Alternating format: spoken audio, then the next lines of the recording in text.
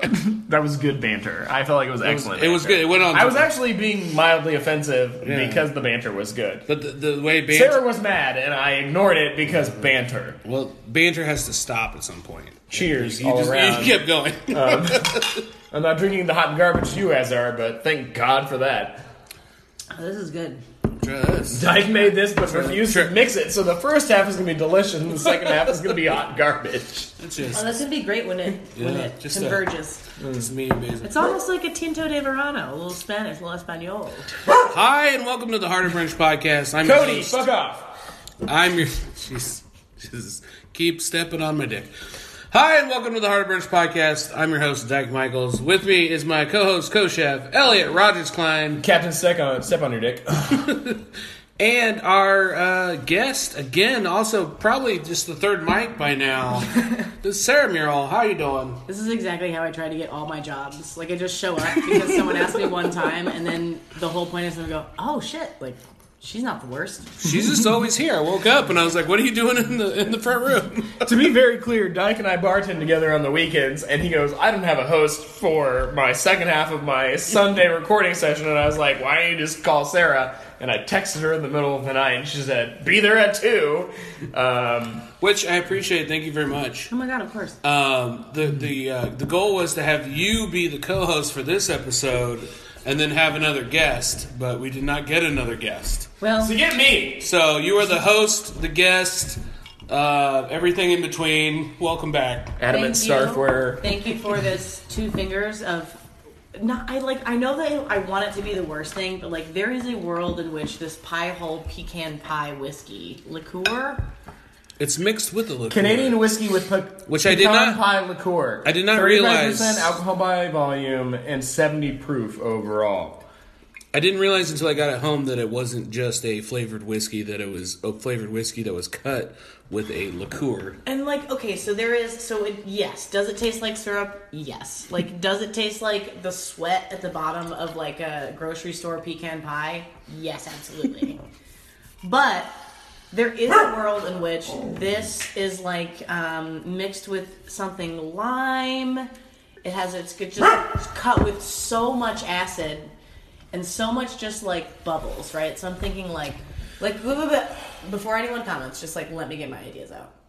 So let's do lime juice, brewed champagne, a little bit of this, and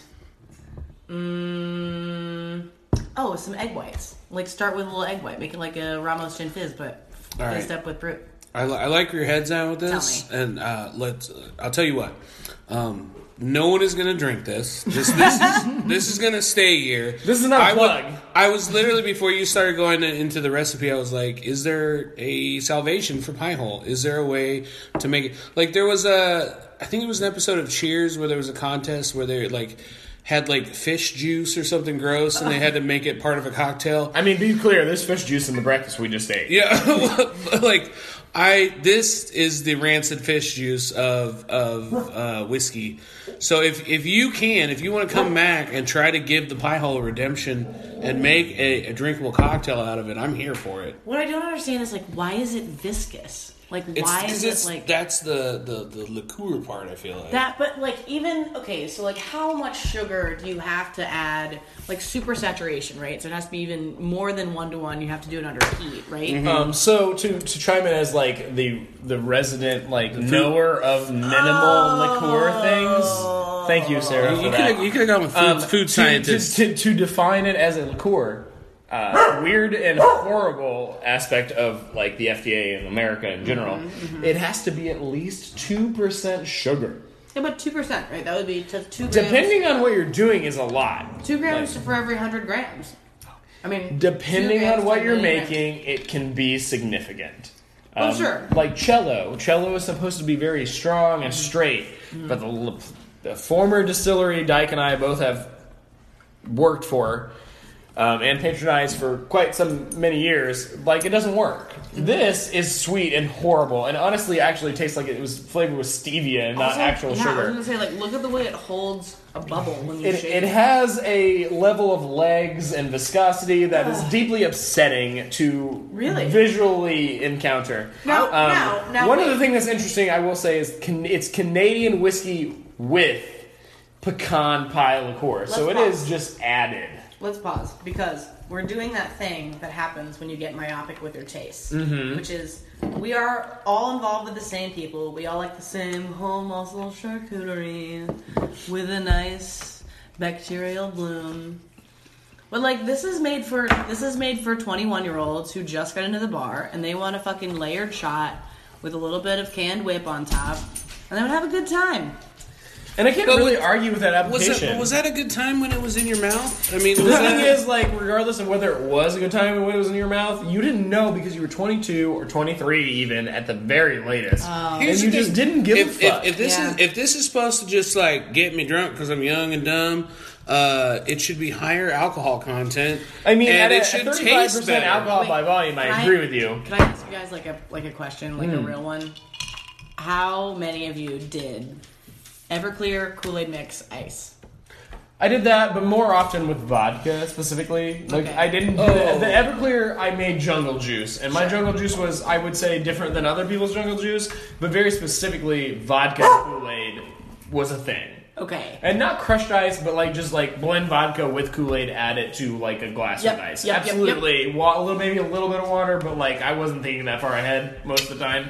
And the blender cost $12. Yeah. And most of the time after one party, you're like, all right, throw this blender away. It's Yeah. garbage now. We've ruined it. Version of that for sure. But if you gave me Everclear and Kool-Aid on ice right now, I'd probably drink the whole thing. I can't finish that. And Like, I it can just second doesn't that full taste circuit commentary. good. Like, No, like, we can talk about disgusting drinks we drink. Here's the best. I'll try to keep this story short. But when I turned 21, it was right at the time when energy drinks were first coming out. Oh no. And I had a friend who was older than me by like 4 or 5 years, so she was worldly.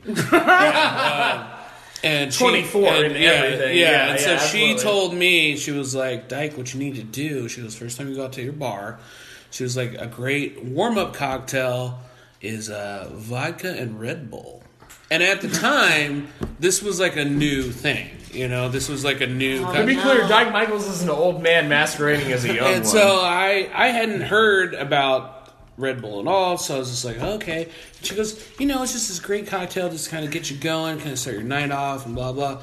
And I was like, well, I just got the inside track from a woman who knows what she's talking about. So I sent my friend, who was a year older, to the liquor store, and this was like 3 months before I turned 21.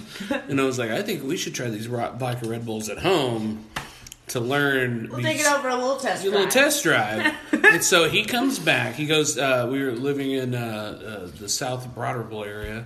And the bottle shop, we lived a block away from the bottle shop. So he comes back with a handle of Kamchatka and a 40 ounce of a malt liquor that was called Red Bull. Oh no. Yes. Oh And so, no. 21-year-old dumb Dyke and my friend Oh no. trying to figure out the best proportions of malt liquor and Kamchatka to mix together. And unlike Pie Hole now, where I just taste it and I go, this is poison, and I'm done with it. Like me, I was trying to choke it down, like trying to be sophisticated. Like, you're cool. like I'm trying to be sophisticated. Yeah. This- And you thought this was a warm-up cocktail? yeah. So like after like 2 or 3 of these malt liquor Kamchatka Does anybody else need a drinks- Zantac at this point? Like, my heartburn is, like, kicking up with just hearing the story. So yes, I'm very well versed in like being an idiot and drinking poison. One time I went to Lollapalooza in Chicago. Hell yeah. Bougie bitch. Yeah, a friend of mine, listen, it gets worse from here. A friend of Buckle mine up. was staying, she had this like sweet ass internship, and she was staying like in an apartment like on the lakefront, like right by Grant Park. So we were there with her roommate, and we were like pre-gaming the morning of, and this guy, I think his goddamn name was Mike. But Mike sits there, and he has a handle of Dark Eyes vodka and 2 of those gas station packets of sour gummy worms. Oh, okay. And I see him just rip the top off both of them, and he starts doing gummy worm handle pull, gummy worm handle pull, gummy worm handle pull. And I was like, and I remember like before you really realize what alcoholism looks like at your age because you're 21, you're just like, oh, this looks destructive. Right. And nobody really genuinely recognizes alcoholism from 25 south. Yeah. When you get to 26, 27, it's very obvious, and you're usually beyond that point and you understand, but 25 south, it just looks like that dude likes to party and I want to fucking hang out with that guy. Oh, it was all Lism. You know Yeah. what? Mike was a great time. We had a great time. I hope he's well. And the fact that you frame it that way speaks volumes, because if you really dissected it in a therapy kind of way, you'd be like, Mike was a scary motherfucker. Mike was, well, he was just a drunk who liked to dance EDM and like really played it that way. Right on, Mike. I hope you're doing that in heaven, where you likely are. No, I hope Mike's okay and healthy. He was a nice man. A nice young man. You got cut off. You didn't finish it. Was that just it? That you just saw him doing that? Yeah, and then we just ran into him later. And every time that we ran into him, like all throughout the day, it was the first time he had seen us. Oh. Well. Excellent. Yeah. Fantastic. Yeah. I actually have a similar vein, offshoot vein story. I went to culinary school before I went and got my bachelor's degree. So by the time I was in culinary school, I was well over 21. Or by the time I was getting my bachelor's degree, I was well over 21. And I got really bored about midway through my bachelor's degree and said, fuck it, I'm going to go and do the Disney College internship program. And while that was, it was mostly like an excuse to be educated / not work and not be in school, because I was so burnt out on school. So I did it, I got it, I went.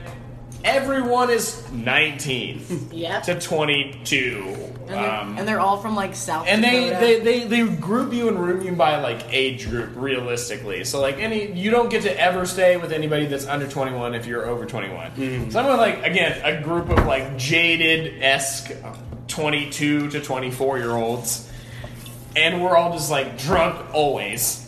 And we just go to Disney World. That's all we do. We get drunk, go to Disney World. We're either working or we're just riding fucking Tower of Terror up and down nonstop. Can I pause? Absolutely. You are the single grumpiest person I have ever met in my whole life. Why on earth would you put yourself in the literal happiest place on earth? I mean, to be clear, Sarah, Disney is magic, and you need to get over it. The fact that I'm grumpy and also magical. Also, that level of grumpiness comes with age. Like, he didn't start off the grumpy. I was 23 at the time. Yeah, I'm now 32. Yeah. It is 9 years He past. still had scales on his eyes. Absolutely, absolutely. There was joy and hope and So promise. there's the game Kings. It's essentially like just drink until you can't feel your face anymore. That's correct. And As I we're doing recall. Kamchatka and orange juice. I can't remember the name of that drink right now because I have been drinking for several hours. Orange juice and vodka. What is it called? Screwdriver. Thank you Jesus very Christ. much. So we're just doing Kings and screwdrivers. I decide to just play the game. I get so drunk, I'm like fighting people about my ex that doesn't even live in Florida. It's a whole Which thing. is the most Florida thing to do. Yes, Absolutely. yes. She moved to Alabama years ago. Oh man, you were fighting over your ex who is from Alabama, from Florida. Right. Secretly, she actually lives in Kentucky, and I'm just wasted. She was on the Florida-Georgia line. Ultimately, what I'm saying is, like, at that age, it doesn't matter what you're drinking. It really, really doesn't. Which is why this 3/8 full pie hole will likely be donated to a young 21-year-old with no sense about the world. All right. Well, we will put a pin in the pie hole redemption. I'm not against it. If I love being proved wrong. So Sarah, if you would like to, you know what, we should almost probably just do that for an episode. Yeah. We each try to come up with a drinkable pie hole cocktail. Yeah, it's the offshoot. It's called Cocktail Mistakes. The cocktail mistakes. I'm not against that. This is the. Drink it again. You keep going back. I mean, Drink listen. all the fucking pineapple juice already? I drink. Don't. There's a Here, whole, bud. there's a Here, whole bud. other can in there. You're a little grumpy boy. I'm not grumpy, I'm just sassy Little because I'm grumpy drunk. buddy. Little grumpy buddy. I've been drinking all morning because Dyke's electrical system can't handle waffle irons. Well, that was last week's episode. On this week, we don't talk about old stuff. All right, we don't talk about old shit. Past is in the past, my friend. Did you hear when somebody was trolling? I think it was when Sacha Baron Cohen was like kind of trolling OJ. What? Sorry. Pie hole and pineapple juice. You're the worst person alive. Go on, Dyke. I'm so What do you sorry. think he's fucking drinking? Not that. Not pie hole. Well, I'm drinking pie and pine, so you guys can get the fuck over it and move on. Sorry. I'm sorry that I even. Dyke's commenting on last week's episode. We're double episoding right now. The fuck over it. Somehow, Elliot's drunkenness from last week carried over to this week's episode through the. Incidentally, I wasn't here last week, and Dyke was so drunk he didn't notice. No, there was podcasting magic. He just stepped all over it. So fucking bad. So no, Drinking so bad, I'm adding water, folks. oh, that's gross. It's not enough. No, I don't know whose water that was. pretty It's not sure enough. like Sacha Baron Cohen had OJ on the show. He was like in disguise. He was trolling him, Oh. and he keeps bringing up he was like, oh, you kill your wife, it's okay, right? And like OJ's like, but OJ's thing to say, like anytime someone brings it up, he goes, yeah, we don't talk about the LA thing. The LA thing. You know, like just like hard right turn. When you almost conversationally decapitated speaking. 2 people. Right. Yeah. we don't, I'm we don't really bring up not. the LA I went thing. to the kitchen for 30 seconds and came back, and we're talking about the OJ case. So I'm not really sure what happened. If you want to get really deep into it and kind of bummed out about it, listen to You're Wrong About. It's so good. We did this last week. Right. I I'm was already gonna a say, fan. You made me a fan. We've already plugged all of our favorite podcasts last week. I'm 6 episodes deep in it. I'm balls deep and You're Wrong About. I love it. Team Marsha Clark. I've been listening to the Dark Tower series. If you guys want to go deep in that, So we're getting off the rails here. We just started. more off the rails than the food conversation we had on the last podcast, which was intense and an hour long. Like last time we were all together, we talked about sexual assault for a long period of Listen, Yes. I have- Let's keep it- the levity needs to be up. I have love to cover my platform, okay? And I've accomplished it on this podcast. I'll accomplish it on everyone else's media thing. And then I'm going to start my own podcast. So realistically, Sarah, you've been deep diving into like the cultural ethos that is Indianapolis with your coalition work and your Do 317. Like, what's going on in your world? You're really, really like kind of just penetrating every market that is available to you.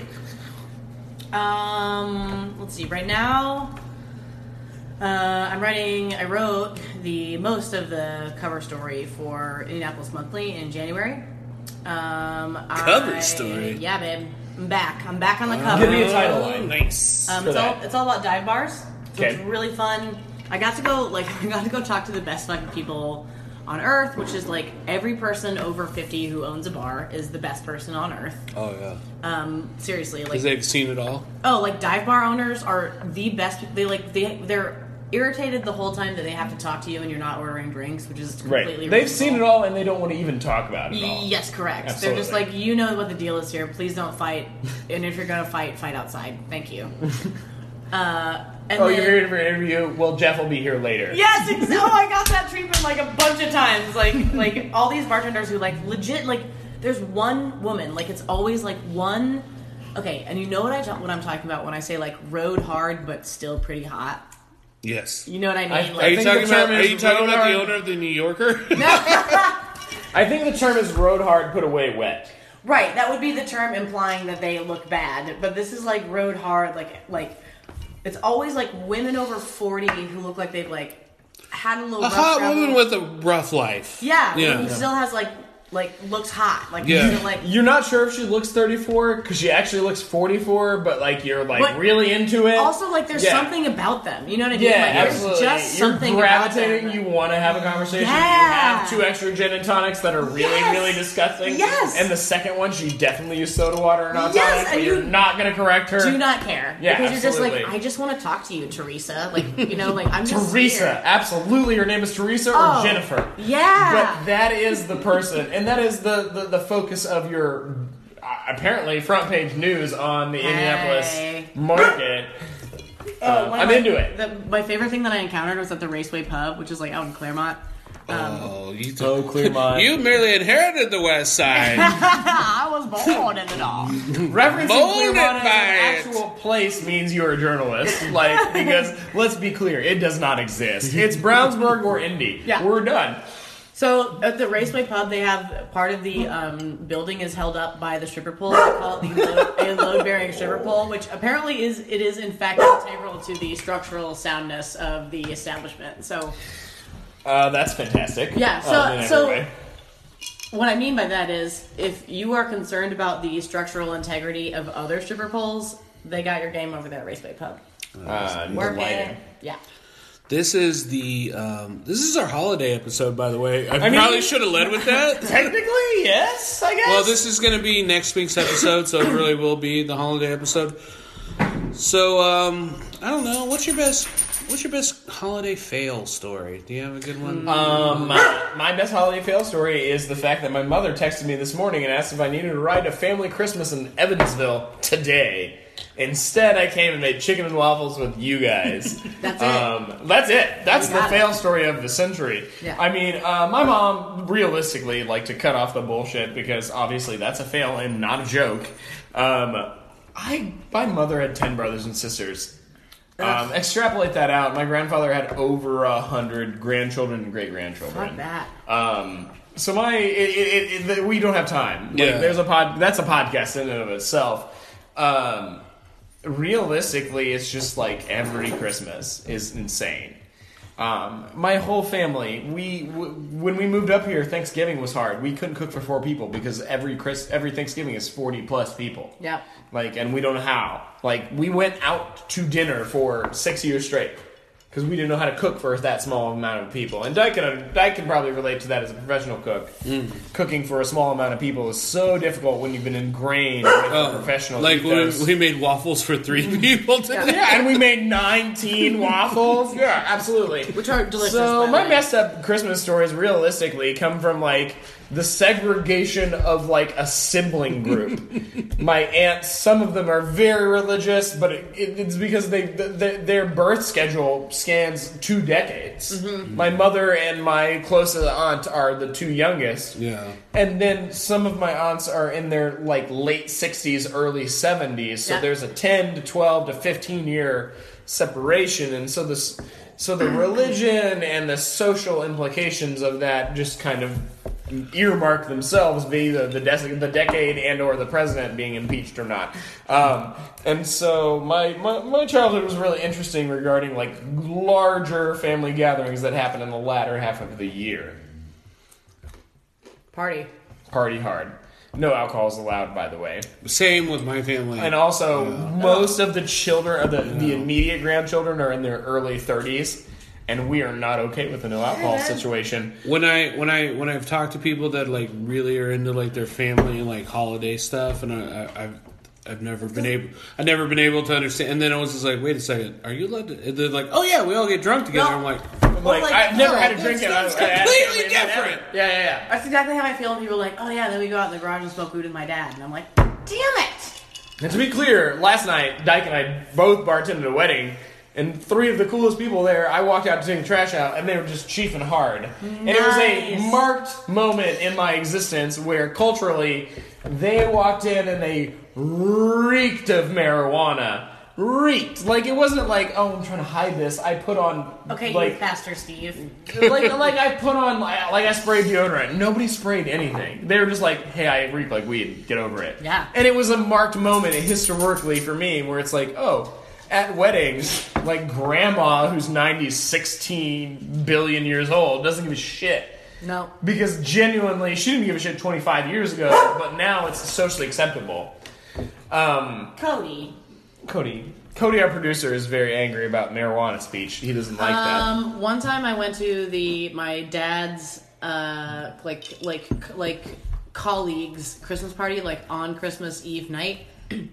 And she has 2 twin boys who were like, hey, I was just turned 21, and they were like, hey, have you ever shotgunned a beer? And I was like, no. And great, come to the garage with us.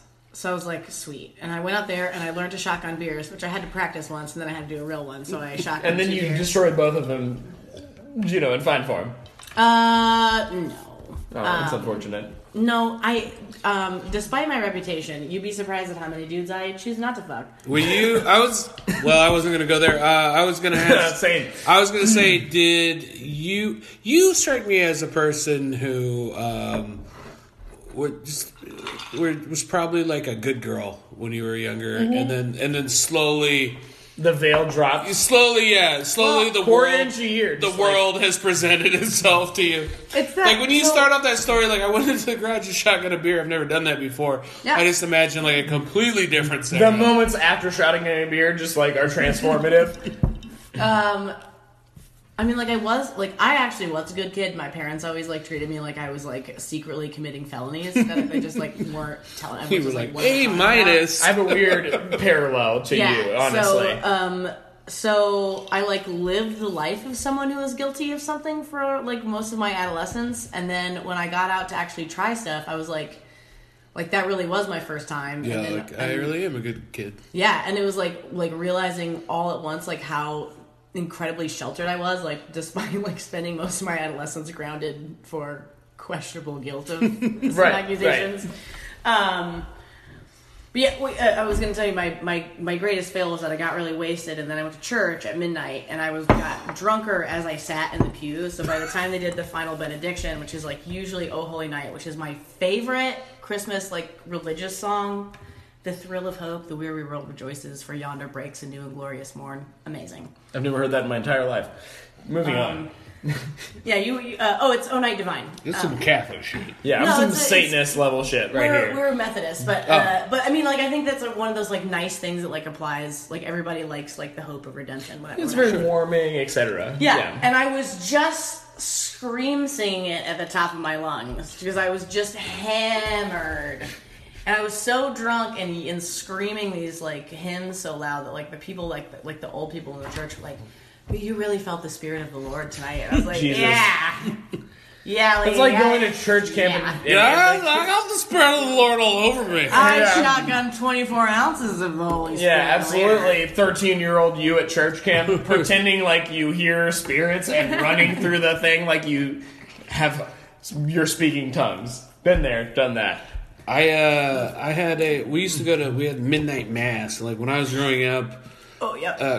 Christmas was always like you would stay up late Christmas Eve doing Christmas stuff, and then we would go to midnight mass. Yep. But then when we came back, it was technically Christmas morning. Yeah. So that's like what Santa would come when we were at church, and all that stuff. But as I got older, I just hated going to midnight. I was just done. I'm asleep and I'm 13. I want to sleep. By the time I was in high school, I was just like, I'm just done with Catholicism, really. Yeah. But I had As you do. the girl that I lost my virginity to, and I was a newly sexual child. Like I don't know, I was like Never ever string those words together. ever again. I was a 16-year-old who had sex 7 times. That is perfectly descriptive. All right. Use all those It's words. equally instead. inappropriate, but more reasonably descriptive. But so we got left. I somehow talked my way out of actually going to mass. So my grandparents, my mom, my whole family goes to mass, leaves me and my girlfriend at home, and plan. she keeps trying to initiate. Original plan. No, we've had sex a few times. She keeps trying to initiate sex, and I'm like my family's at like mass. Right now. They're like a few blocks away at mass. I don't live here. It's my grandparents' house. I don't want to like bang it out on their bed. And I know this sounds counterintuitive to anything that like a 16-year-old boy would be about, but I'm just like, I can wait till tomorrow. Like this is like, Wow. there's a lot Very of mature of you. Well, in I fact. was just like very like I don't want to get in trouble here. And she was being very, very aggressive and like kind of being like she was a year older than me. Hey. So she was like being very kind of sexually aggressive, and like when she realized that it was like a hard no. Yeah. Then it just became this weird, flirty, playful thing where we started like wrestling under the Christmas tree. No. And like AKA. Sorry, this is a Donny Hathaway song. And so now it's just kind of like you don't want to. Oh, okay. Well, what if I hold your arms down like this? And I was just like, well, Oh, I God. don't. And she's like dominating me under this Christmas tree, and like we're being super fucking like weird and flirty. And then my entire family shows up. and sees us through the window, and my grandma, to her deathbed, was convinced that we were fucking under this Christmas tree. But no, Grandma, I wasn't. I was such a good boy. I was just like dry humping under the Christmas tree. I was just rubbing my boner on this girl through my clothes. Yeah, absolutely. Very You know, church like appropriate. there was two pieces of cloth between me and the Lord. Jesus wasn't prepared for that story. Jesus, we'll be right back. No, I've met feel multiple people who have pits, like super short hair pit bulls, and I see them outside. I saw one today on my way to your house, Dyke. And it was taking a poo, and it was fine, or whatever, and it probably got put on a lead. It was on a lead, and it probably got put on a lead, like, within 10 minutes. And I was, like, kind of uncomfortable. As I was driving by, I was like, that's a short-haired dog. If it's out for more than 10 minutes, like, you're kind of being a dick. And unless it has, like, a direct avenue to being inside. Or a little sweater. Cody is distracting our co-host Sarah, who actually has the best knowledge about this comment that I'm making. He's just so sweet. He is very sweet. Our producer Cody my is the God. sweetest of the sweet. Realistically, if you have a short-haired dog, don't leave it out for more than 10 to 15 minutes. It's cold, you're cold, it's cold. The end. This is great. We came in hard back from like fornicating under a Christmas tree, like, and then he had short hair and I didn't like it. What are they talking about? Elliot's very full of passion. I am a passionate man today. He's about 0.11 passion by volume. Yes. This pie hole is doing me great positive things. Right. So, Sarah, this I kind of like wedged this into the podcast to make this a thing, but I feel like one of the most underrated candy bars of all time is Hershey's Symphony Bar. It has sometimes been called like an old man candy bar. Yeah. But I will say this: it's everywhere you want to be. It's at every gas station, CVS, Walmart. It's been lying in the background of your entire life. Do you know what I actually remember it from, like, more than anything? Is hospital, what are those called? Gift shops. Oh, okay. Like, Yeah. I felt like it was always, like, You were right like- by the register at hospital gift shops. So is that like Nana's a about relationship to die. with She's circling the drain. Yeah, like, better give her a symphony bar. It's her fave. But try it What out. is it? It's a milk chocolate with toffee and almond. You know, so I feel like it's made by Hershey's, out of Hershey's, PA. So before you speak and you're just really enjoying it, my essential assessment was Hershey's milk chocolate, but good. Yeah. I've had a lot of Hershey's bars and been deeply disappointed. And as a child, I was exceptionally opinionated. Is there supposed Both to of be- these people that I'm podcasting with are genuinely surprised by my opinionated nature. Wait, shut up. Through For a line. second. Is this supposed to have some kind of texture to it? Yeah, it's got toffee. So it's supposed to feel like a crunch? Yeah. Well, it's not necessarily. I don't know if a crunch, but like, yeah, there's something in there. There's a little bit something more than Hershey's Did you milk just chocolate. get the end? Maybe. So I got like 2 full squares and I have nothing crunching in them. So there's no real texture necessarily. It's milk chocolate, but good. It is. It's more like That's my best, very baseline description of it. It's more like Milk-a-Bar. I would give you that. It's got like that malted something or other. There's something I've already had chocolate. Thank you so much, though. You should eat it. Drop it in her pie hole glass.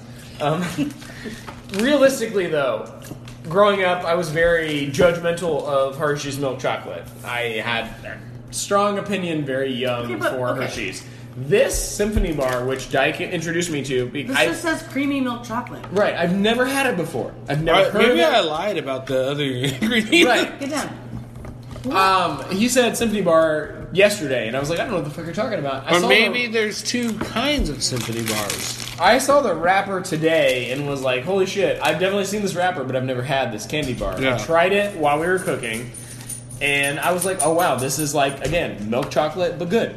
It's good. It's got more depth of flavor to it than any milk It chocolate. hits it. I've Like, ever I had. can feel my Yes. sugar levels going off. You In a good did get the wrong kind, Did you I? dummy. You got just the creamy milk chocolate kind. There's Symphony, creamy milk chocolate, almonds, and toffee chips. It has That's what you need. Blueprint. You need the blue one. I got the red one. But I wonder, was Hershey's Symphony? Did that predate the just the regular Hershey bar? No, I don't think so. I think this is they were trying to jazz it up. Or do you want to give us the real deal, Holyfield? I mean, I love reading about. I was gonna say, do you got that wiki up?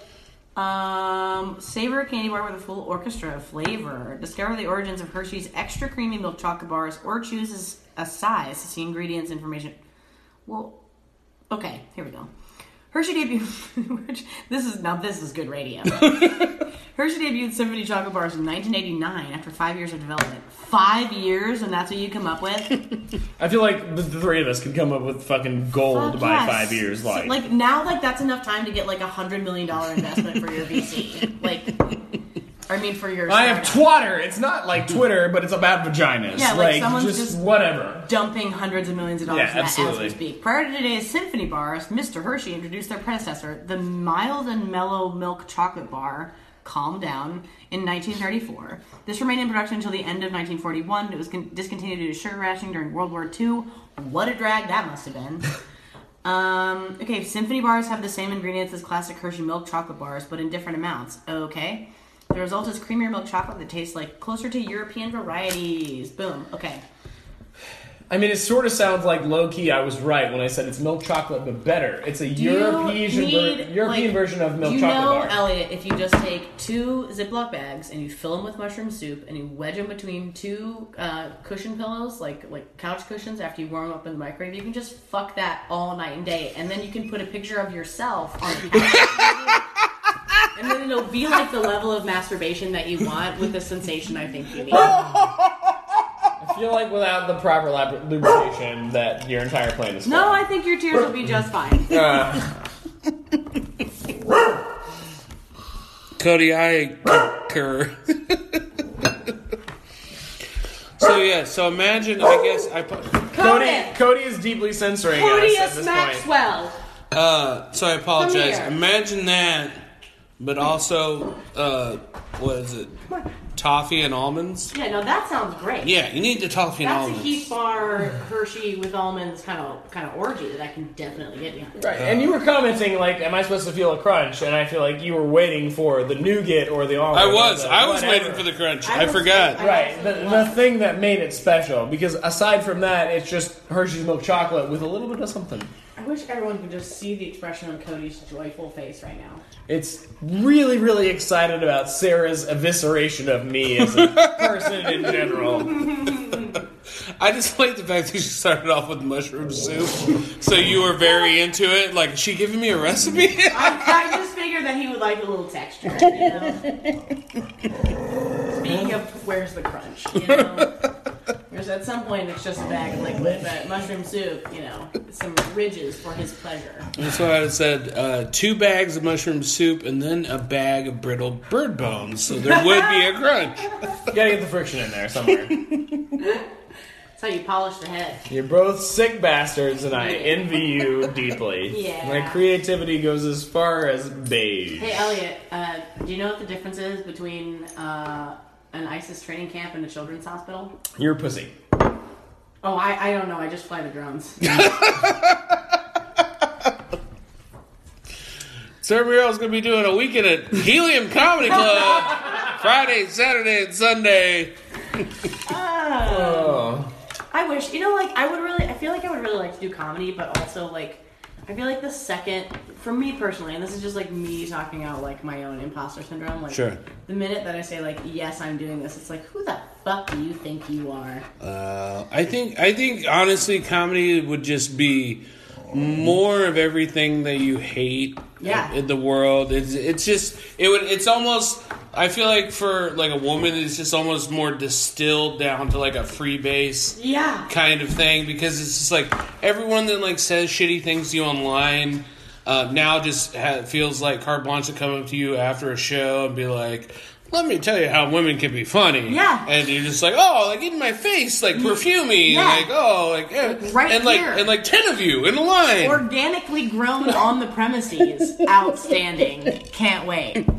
Not to latch on to Sarah's commentary, all the women things aside, I also think imposter syndrome, Literally, like Western civilization, all women things aside.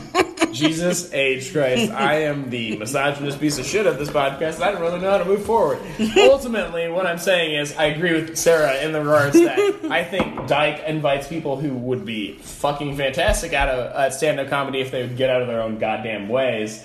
Sarah and I both included in that statement. No, I just think that I have no desire, like, you've nailed it, Dyke. Like, I have no desire to, like, I enjoy myself and my life, and I enjoy, like, the social connections that I make, and, like, the minute that I would go out there, I would meet, like, 30 fucking Todds who are gonna leave their work, they're gonna go do the same goddamn thing that they've done for 30 fucking years. Yeah. They're never gonna have any threat to their well-being or way of life, and they're gonna come up to me while I'm, risking it all on stage in front of them and tell me all the reasons that they hate it for a risk that they'll never take. Like, nah. And how do you talk to those people? Right, and then I would say, hey, fuck you, I hope you fall into a running chipper shredder. Right, like, the absolute best version is, fuck you. Yeah. Like, what can you else say that would be funny, that wouldn't be funny to you? Because if it's not funny to you, why would you even say it? Why would I even say it? Absolutely. I think this comes up...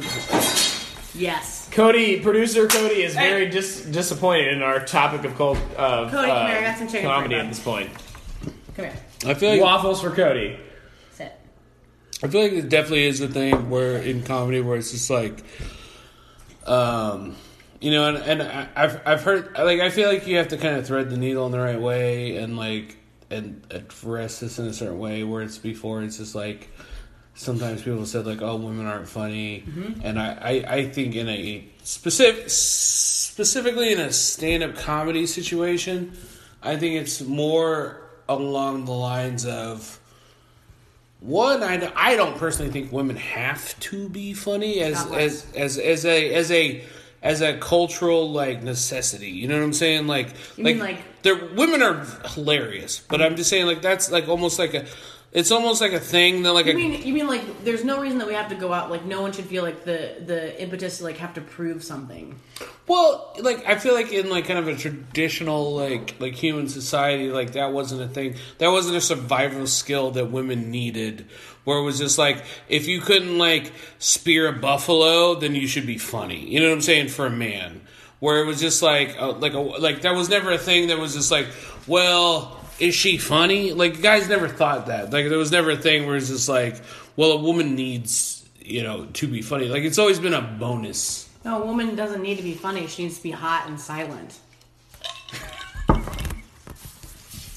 Fair. I'm not arguing with you. It's just that because women's intellect has never been valued, like, sure, being funny has been equally valued as like being smart. Like, like Hedy Lamarr invented the frequency jumping that allows Bluetooth. Yeah. And like, if you look up a picture of Hedy Lamarr, like, they're all of her in a sparkly bikini top.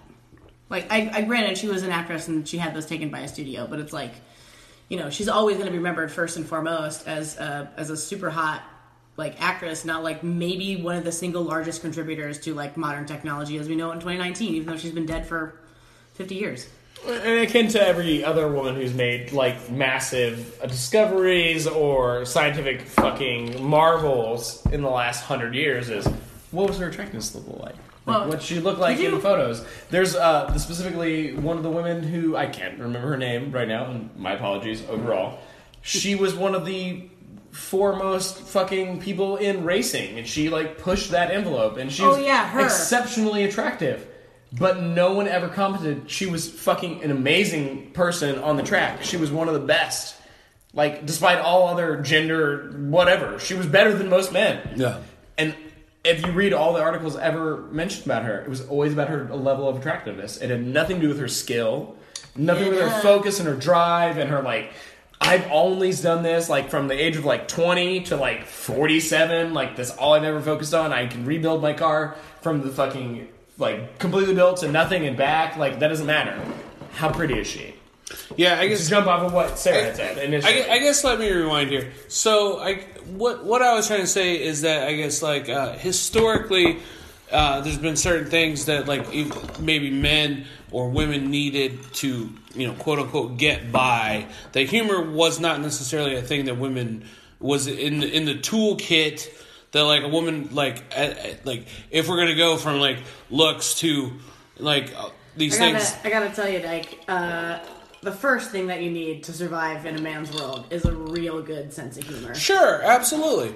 But what I'm saying is that like as far as like stand up comedy goes, like it has been, you know, historically a man's game, and then almost to the point where like when women come in, it's like, oh well, she's got like a sense of humor like a guy, you know, it's like one of those things. But like, so it's always kind of been in this avenue where it's like, I guess like a woman doesn't need to do that man type of stand-up comedy historically, unless she just really fucking wanted to. And I would say because it came with so much other bullshit, you know, like you would have to, like, if you look at like Joan Rivers, like you look at these historic like women comics, like they went through a bunch of, I would say, unnecessary bullshit because they wanted to do this thing. And I'm sure with everything in a man's world, like specifically with comedy, it was just like, you could have not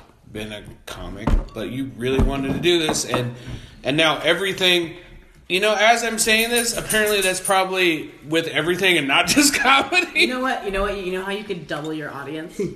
Is if you have the audio portion and then you have a separate YouTube video where your two male hosts talk about women's issues, and there's just a camera on the woman's face. And you can subscribe, and it can be like harder brunch female guest reactions, and you can just double your audience with just like every woman watching my face going like, oh yikes, that guy. Yeah. So, I guess what I was trying to say is, as with comedy and probably other things, it's probably harder to be a woman and do it. I think it's the hardest to be, I mean, like, here's the thing. I'm not, like, trying to play, like, identity politics bingo card with anybody, but, like, it's easiest to be a white dude. It's second easiest to be a white woman. Did you watch the comedy special Elder Millennial? Yes. So I watched about 6 minutes of it and I had to turn it off because I didn't particularly find the subject matter like funny, like from the jump, and I thought like the one that I had just watched before it was Aziz Ansari, who like starts off his whole thing with talking about like his fucking, you know, situation that happened with him last year. It's so different than his initials. He's sitting down, he's wearing a Metallica t-shirt, he's not dressed up, he's not super animated, he's sitting. It's 100% opposite of his normal. And and he's like the one person who's like gotten it right about like, you know, just like, I'm really sorry I made this person feel that way. And then like, that's kind of the end of it. Like, that's kind of we're gonna acknowledge it, and then let's move on. Yeah, absolutely. So, but then like I switch it over to, what was this comedian's name? Eliza. That's it. Schlesinger. Yes. Okay. Yeah, I'd probably go by just Eliza. It's a hard name to get out. But she went by the whole thing. But like, you know, like I watch all these like male comics because I love male comics because I like comedy. Who like come out and like they're dressed in their like, you know, 3-year-old Cabela's like fishing shirt and like, you know, more thinking of Mark Maron at this point. And then like this Eliza woman comes out and she has a full face of makeup on. She looks gorgeous. She has like gorgeous like. She's just like hot and has these like tall hot pants. She has like a half. She's super done up. She's beautiful. Hot, right? Absolutely. And then like she starts making jokes that remind me, and there's no other way that I can describe this person. It's like your coworker's wife that everyone calls, quote, a card. You know what I mean? like funny at cocktail parties girl, which is kind of what I feel like I am. But it was like it like for some reason I just got like turned off by it because it was like I know 10 funnier comics who are like not conventionally hot like she is. But, like, you know, Aziz Ansari gets to go back on and do his bit after these accusations, which, like, we talked about last time. But he gets to do it in, like, a Metallica t-shirt, and he gets to sell out that audience. You know what I mean? He's not, like, pulling his tits up. He doesn't have to have his tits He's not wearing boob tape. He's not really trying. Yes. And to be clear, Eliza Schlesinger, that's her outfit. Like, I know. If you go back through all of her specials, it's basically the same outfit, just getting slightly sexier over time. Right.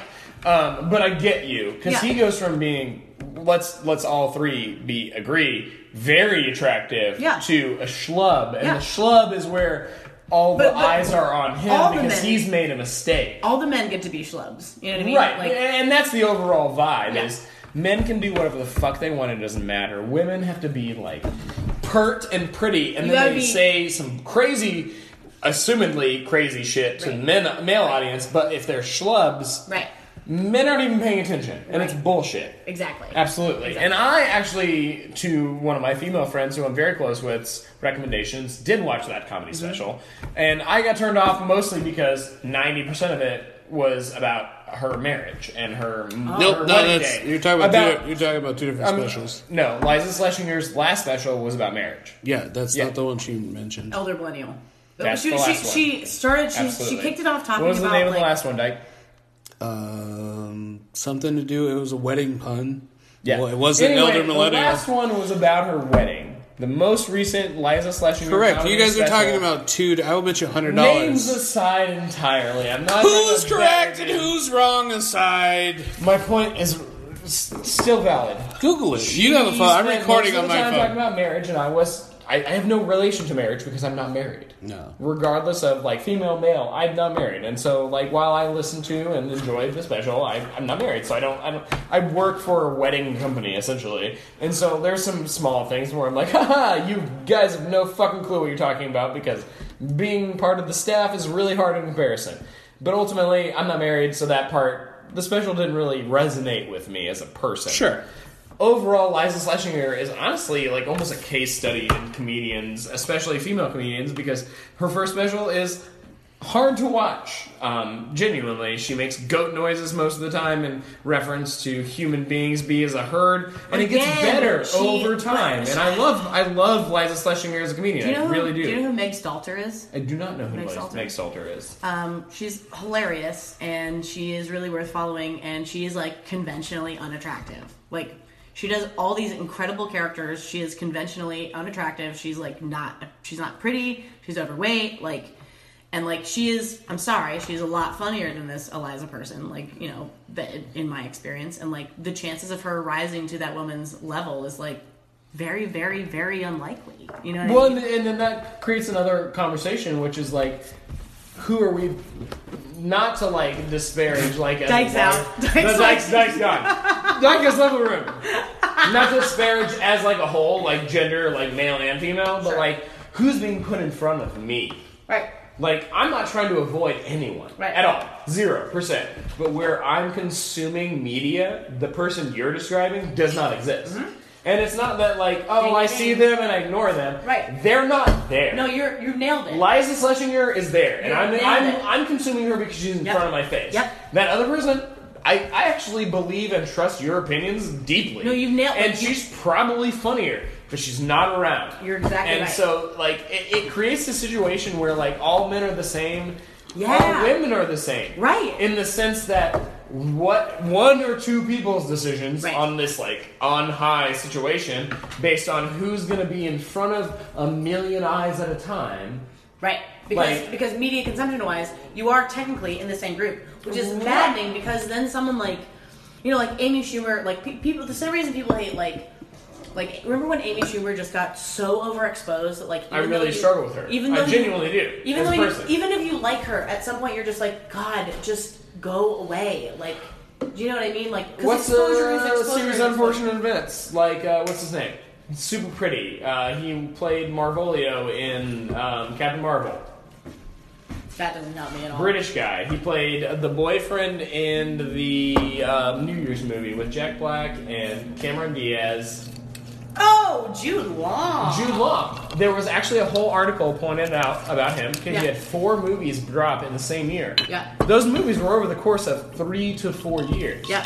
And he had it was like a case study done on him. Yeah. Where it was like all these movies dropped so much that everyone was so sick of him as a Yep. person Yep. that like the last 2 of the 4 movies did really, really poorly. Yep.